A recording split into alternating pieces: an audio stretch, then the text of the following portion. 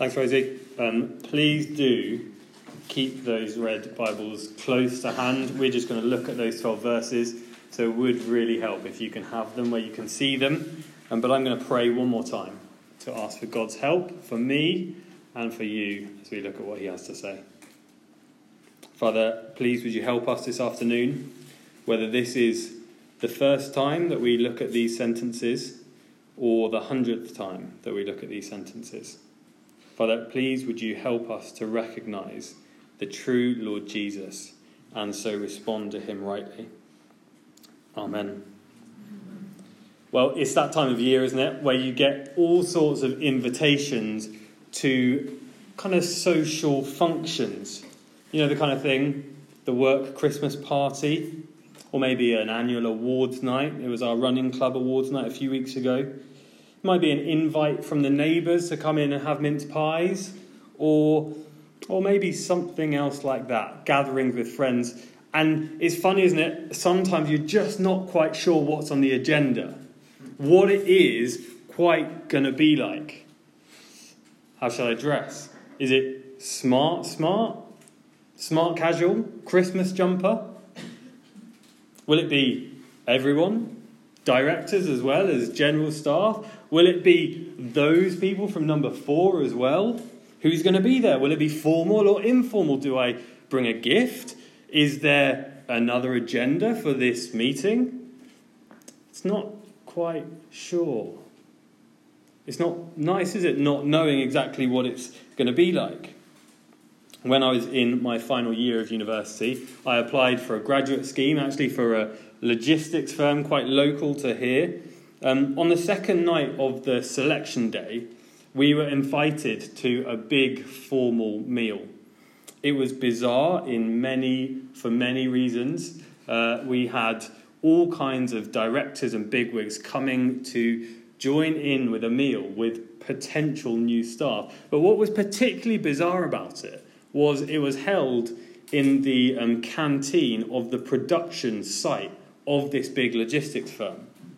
So there I am, sitting at my plastic table in a canteen, covered in probably white tablecloth, pretending to be all smart, and looking at the space next to me, trying to work out who it might be in the room that's coming to sit down next to me.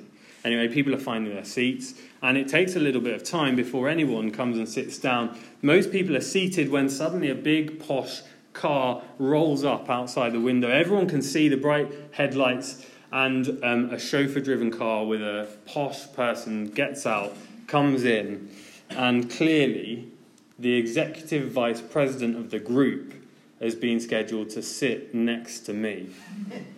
Bizarre. I mean, bizarre. You can imagine me in my final year of university sitting there thinking, oh no, what is he doing here? What's it going to be like? What do I do? I'll leave you to imagine how that evening played out. But I didn't go back there.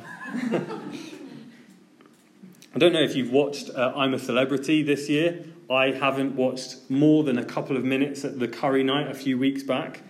There was a few boys that came to watch the football but were really there for watching I'm a Celebrity just straight afterwards. Let me give you a few of the past winners of I'm a Celebrity. Phil Tufnell, Kerry Katona, Stacey Solomon, Harry Redknapp. So it was quite the surprise this year to hear that Matt Hancock, MP, would join that list of people entering the jungle. I think it is still the jungle, I'm a Celebrity. Yeah. What is he doing here with them? Quite the shock.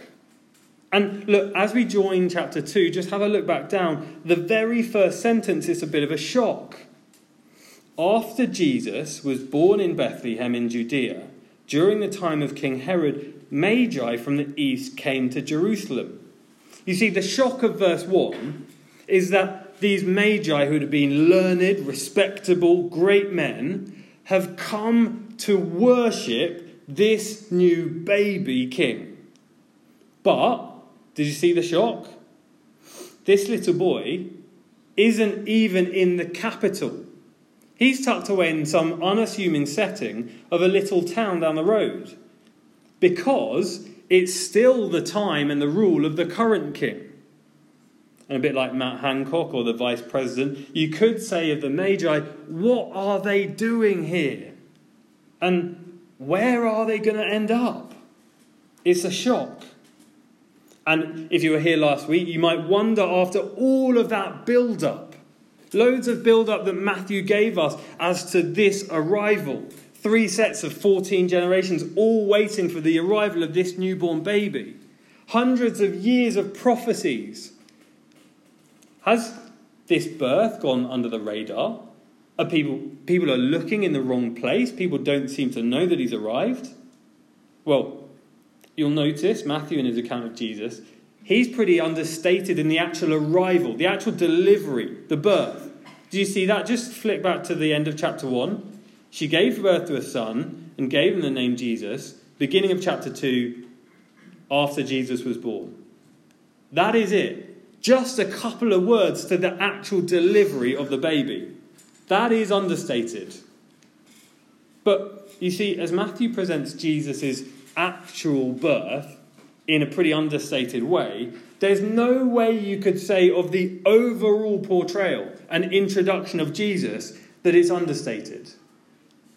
In fact, in all that Matthew's doing and attempts to do in how he portrays the arrival of this King Jesus, he wants to emphasize the fact that this is the Messiah, the long-promised Saviour.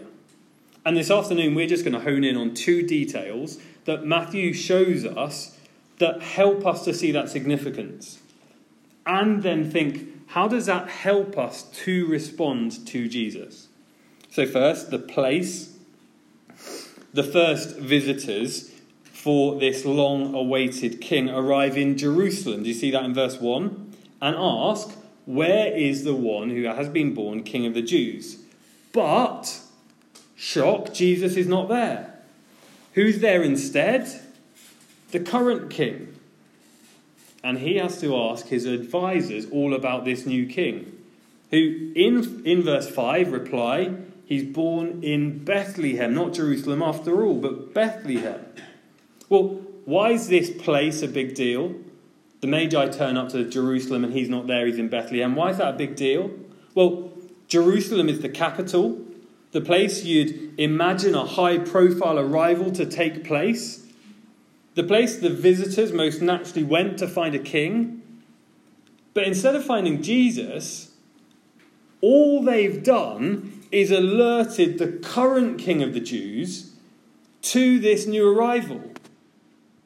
The news of a new king is clearly disturbing to the current king. Obviously. You can imagine, right? Asking the existing king, oh, where's the new king? Not particularly thrilled. If you've watched The Star, you might remember that scene as the Magi come in to ask Herod and he's not thrilled. We watched yesterday. It's never going to go down well.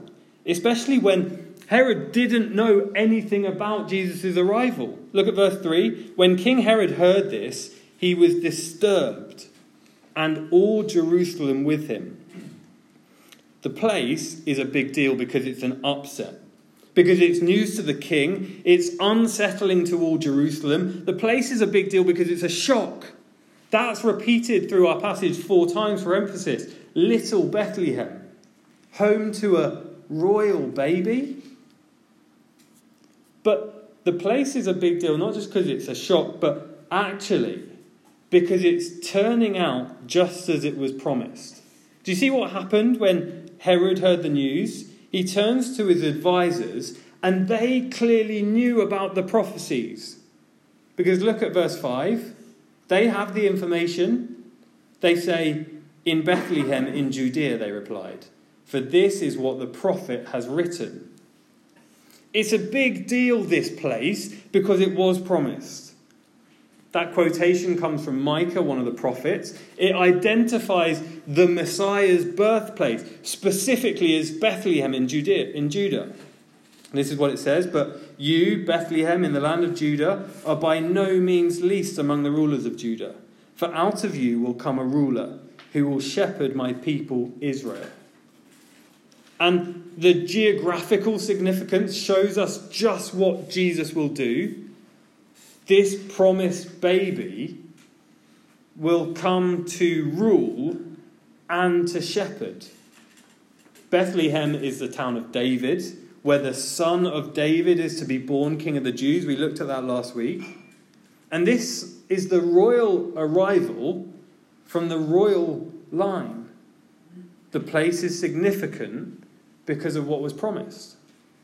Here are a few more lines from the prophet Micah. But you, Bethlehem Ephrathah, though you are small among the clans of Judah, out of you will come for me one who will be ruler over Israel, whose origins are from old, from ancient times. Therefore, Israel will be abandoned until the time when she who is in labour bears a son. He will stand and shepherd his flock in the strength of the Lord, in the majesty of the name of the Lord his God. It's striking, isn't it? How that speaks about Jesus. But what does it tell us about Jesus? Well, he is the promised ruler, shepherd. He's promised. The location shows that he's promised. The prophecy that the chief priest gave in verse 6, that was written 700 years before the birth of Jesus. It's a simple way to hone down the exact place that Jesus would be born. It rules out any other city that he might be born in. And so since that time of Micah, people should have been expecting and must know that this is where the arrival would take place. And here he is, arriving just as promised. The location shows us he is the ultimate ruler as well. This is the king who will rule with justice and righteousness. He has arrived. Do you notice the words from Micah? Out of you will come for me one who will be ruler over Israel, whose origins are from of old, from ancient times. See, the mind-bending truth is that this baby, as he is delivered into the world, is not just a new life created. John says, the eternal Word became flesh and made his dwelling among us. This is Jesus taking on a human body. Here's what Colossians 1 says about Jesus. For in him, Jesus, all things were created, things in heaven and on earth, visible and invisible, whether thrones or powers or rulers or authorities, all things have been created through him and for him. He is before all things, and in him all things hold together. This is Jesus, the centre of all things, and he's being born in Bethlehem.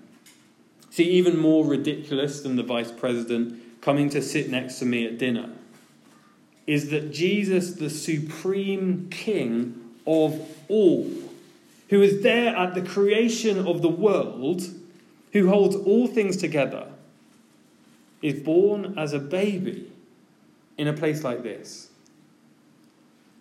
But whilst it might be baffling for us, it's not completely unexpected. It's certainly not uncalculated, and it's not a mistake, because Jesus is also the shepherd. He arrives in quite unassuming circumstances, from a flawed family line that we looked at last week to imperfect parents, but he comes to shepherd his people. As well as being the right, royal ruler, supreme in every way, Jesus came to humbly shepherd his people. This is what Jesus says later on in life. I am the good shepherd. The good shepherd lays down his life for the sheep. I am the good shepherd. I know my sheep, and my sheep know me. You see, Jesus, he gave up everything he was entitled to rescue his people, to become like us, to know us, to lay down his life for us. Have you recognised the promised ruler, shepherd this Christmas? He's the promised one that you can have full confidence is God's perfect provision for an imperfect people. He's the ruler who, with all authority, through whom all things were created in the universe, who sustains all things. Do you know Jesus, this ruler? Are you actually willing to hand over the keys to your life to this ruler? To make him the centre of your life? He's the ruler and he's the shepherd. He's the shepherd who knows you and who gave himself up for you. And do you see the significance of those two things? He knows you and he gave himself up for you. He knows you like no one else and he gave himself up for you. Do you have a relationship with the one who knows everything about you? Every hidden secret, every insecurity, every character flaw, every limitation. He knows you and he gave himself up for you. He gave himself up for you, his life to death on a cross, to rescue you from the consequence of every sin. Every problem, every issue that is caused by you choosing to not live his way. Is Jesus your shepherd? This Christmas, are you feeling weary? Are you feeling weighed down by what's going on? Are you approaching Christmas not thrilled? Jesus says to you, I have come to be your shepherd. Every comfort, every protection, every discipline that you could ever need. Do you know him? I don't know if you've had visitors on Christmas Day before. It's always a bit of a bizarre dynamic. I've benefited a number of times from being a visitor to someone else's house on Christmas Day. There's nothing quite like it. It's so lovely to be welcomed into another family and to be treated like one of them. To be loved, to be cared for, to be given gifts. Normally not quite as many, but that's fine. But it's so, so lovely. At a time like Christmas, I think I've been that guest twice abroad.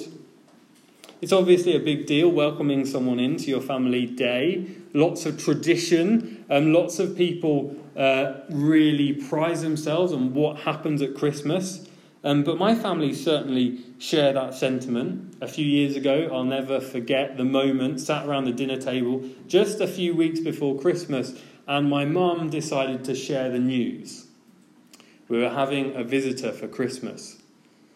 We were all like, who is it? Who is it? Charles is coming. And I'll never forget the moment my brother chirped up, Charles?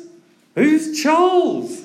No one had heard of Charles. We didn't know who Charles was. And so we had this bizarre conversation about the fact that Charles, who worked with my mum, who was a colleague, who had no family in England, who had no one to celebrate the day with, who lived just around the corner, was going to be invited for Christmas. Now you can imagine the conversations just in the build-up to Christmas. What's Charles going to be like? Who is this guy? What's it going to be like around Christmas? Anyway, it comes to Christmas Day, and it became pretty clear that the invite to Charles was maybe slightly loose, or it was either given loosely or received loosely, because we were told 2:00 was mealtime. And so Charles had been invited for any or all of the day, as much as he liked, but be there for dinner. So, you can imagine, in our house, the whole day, we're waiting for the doorbell. Who's Charles? What's going to happen? What's it going to be like? Me and my brother and my sister, I'm just genius. Who is this guy? But no Charles. Gets to lunchtime. Dinner's on the table. No Charles. What do we do? Are we going to eat? Are we going to wait? So we tuck in. We start eating. No Charles. No doorbell, nothing. keep eating, hoping we could just spread the mealtime out a little bit. You know how it is with Christmas, you always eat too much. It gets to about 3:45 and we finished our main course. And you know that moment that happens at Christmas dinner where you finish your main course and you're like, oh, we've got so much good stuff for pudding, but I am so full. What do? I know, we'll go and sit in the lounge for a bit, get some comfy chairs, maybe go out for a walk, work our appetite up. So the first of us was going through to the lounge to find the comfy seats and bing, the doorbell. Chaos. In that moment, as swift as anything, Mum's at the front door. Charles, good to see you. Dad, like quick as a flash, potatoes on everyone's plates, everyone's loaded up, like we're absolutely stuffed and everyone's plate is absolutely loaded full. Charles comes into the room and is like, oh, good timing. Yeah, good timing. Cheers, Charles. Good to meet you. Happy Christmas. Bizarre. Absolutely bizarre, and it unfolded in similarly bizarre circumstances. It was a bizarre visit. It was a bizarre Christmas. But possibly even more bizarre is the visit of the Magi. Now, we've become pretty familiar with the visitors. The Magi, you just think back to any school play, any old thing, any nativity scene you've seen in a church. Pretty familiar, isn't it? Riding on a camel, long flowing garments, some Egyptian music probably, maybe a crown or two and the famous gift. But who actually were they? The word comes from magos, meaning learned men, great, often advisors to kings. They're respectable. These are rich, important, respected people. They were prestigious advisors, often that gave critical information to kings and rulers. And look at verse 1. They went to Jerusalem first as the capital, the place, the capital that you'd expect the king to be at. But instead, after the diversion, where did they actually end up? Where do they actually end up? They end up lying at the feet of a baby. Just have a look at verse 11. See the word, bowed down. We read that as quite a distinguished show of appreciation, a very noble bow. But the word literally means to fall down, to collapse, to lie in the muck in complete awe of this king. For these men, impressive in the world's eyes, powerful, respected, the last thing you'd expect them to do is to fall face down in the mud before a baby. Why did they do it? Why did they show such an obvious show of adulation? Well, in that moment, they recognized the truth that the world revolves around Jesus. He is deserving of our worship, and so nothing else mattered to them. Do you see in verse 2, that was their intention all along? We saw his star when it rose and we've come to worship him. Jesus is the long-promised Messiah. He is the ruler of all. And the result of recognizing that will always lead in two directions. Some will respond like Herod. Just look at Herod, verse 3, disturbed, because he thinks that Jesus is a threat to him, that the world might not revolve around King Herod anymore, but around Jesus. So what does he do? Verse 7, he finds out exactly when the star arrived. Why? Well, because he wanted to work out how old the baby must be. Why? Well, sadly, just look at verse 16, chapter 2. Then Herod, when he saw that he had been tricked by the wise men, became furious. And he sent and killed all the male children in Bethlehem and in all that region who were 2 years old or under, according to the time that he had ascertained from the wise men. He worked back from the arrival of the star to try and kill every boy born since, because he could not take that Jesus was the centre of the world. See, when Herod recognised Jesus, he stands directly opposed to him. But some will respond like the wise men. On hearing the news of his arrival, when they recognise him as the right ruler, the long-promised Messiah, they throw themselves at his feet. This Christmas, Jesus is at the centre of the universe. He is the long-promised ruler shepherd. And that is the very best thing for us. For Jesus to be the centre of our Christmas. But how do you feel about that? Does that threaten your desire to be at the centre of the world this Christmas? Are you disturbed by that? Do you not really want to give that up? Or will you be like the Magi and come and worship him, recognising he is the mighty ruler? He is your caring shepherd. Will you fall at his feet because of who he is and what he's done for you? Let's pray. Father, we thank you and we praise you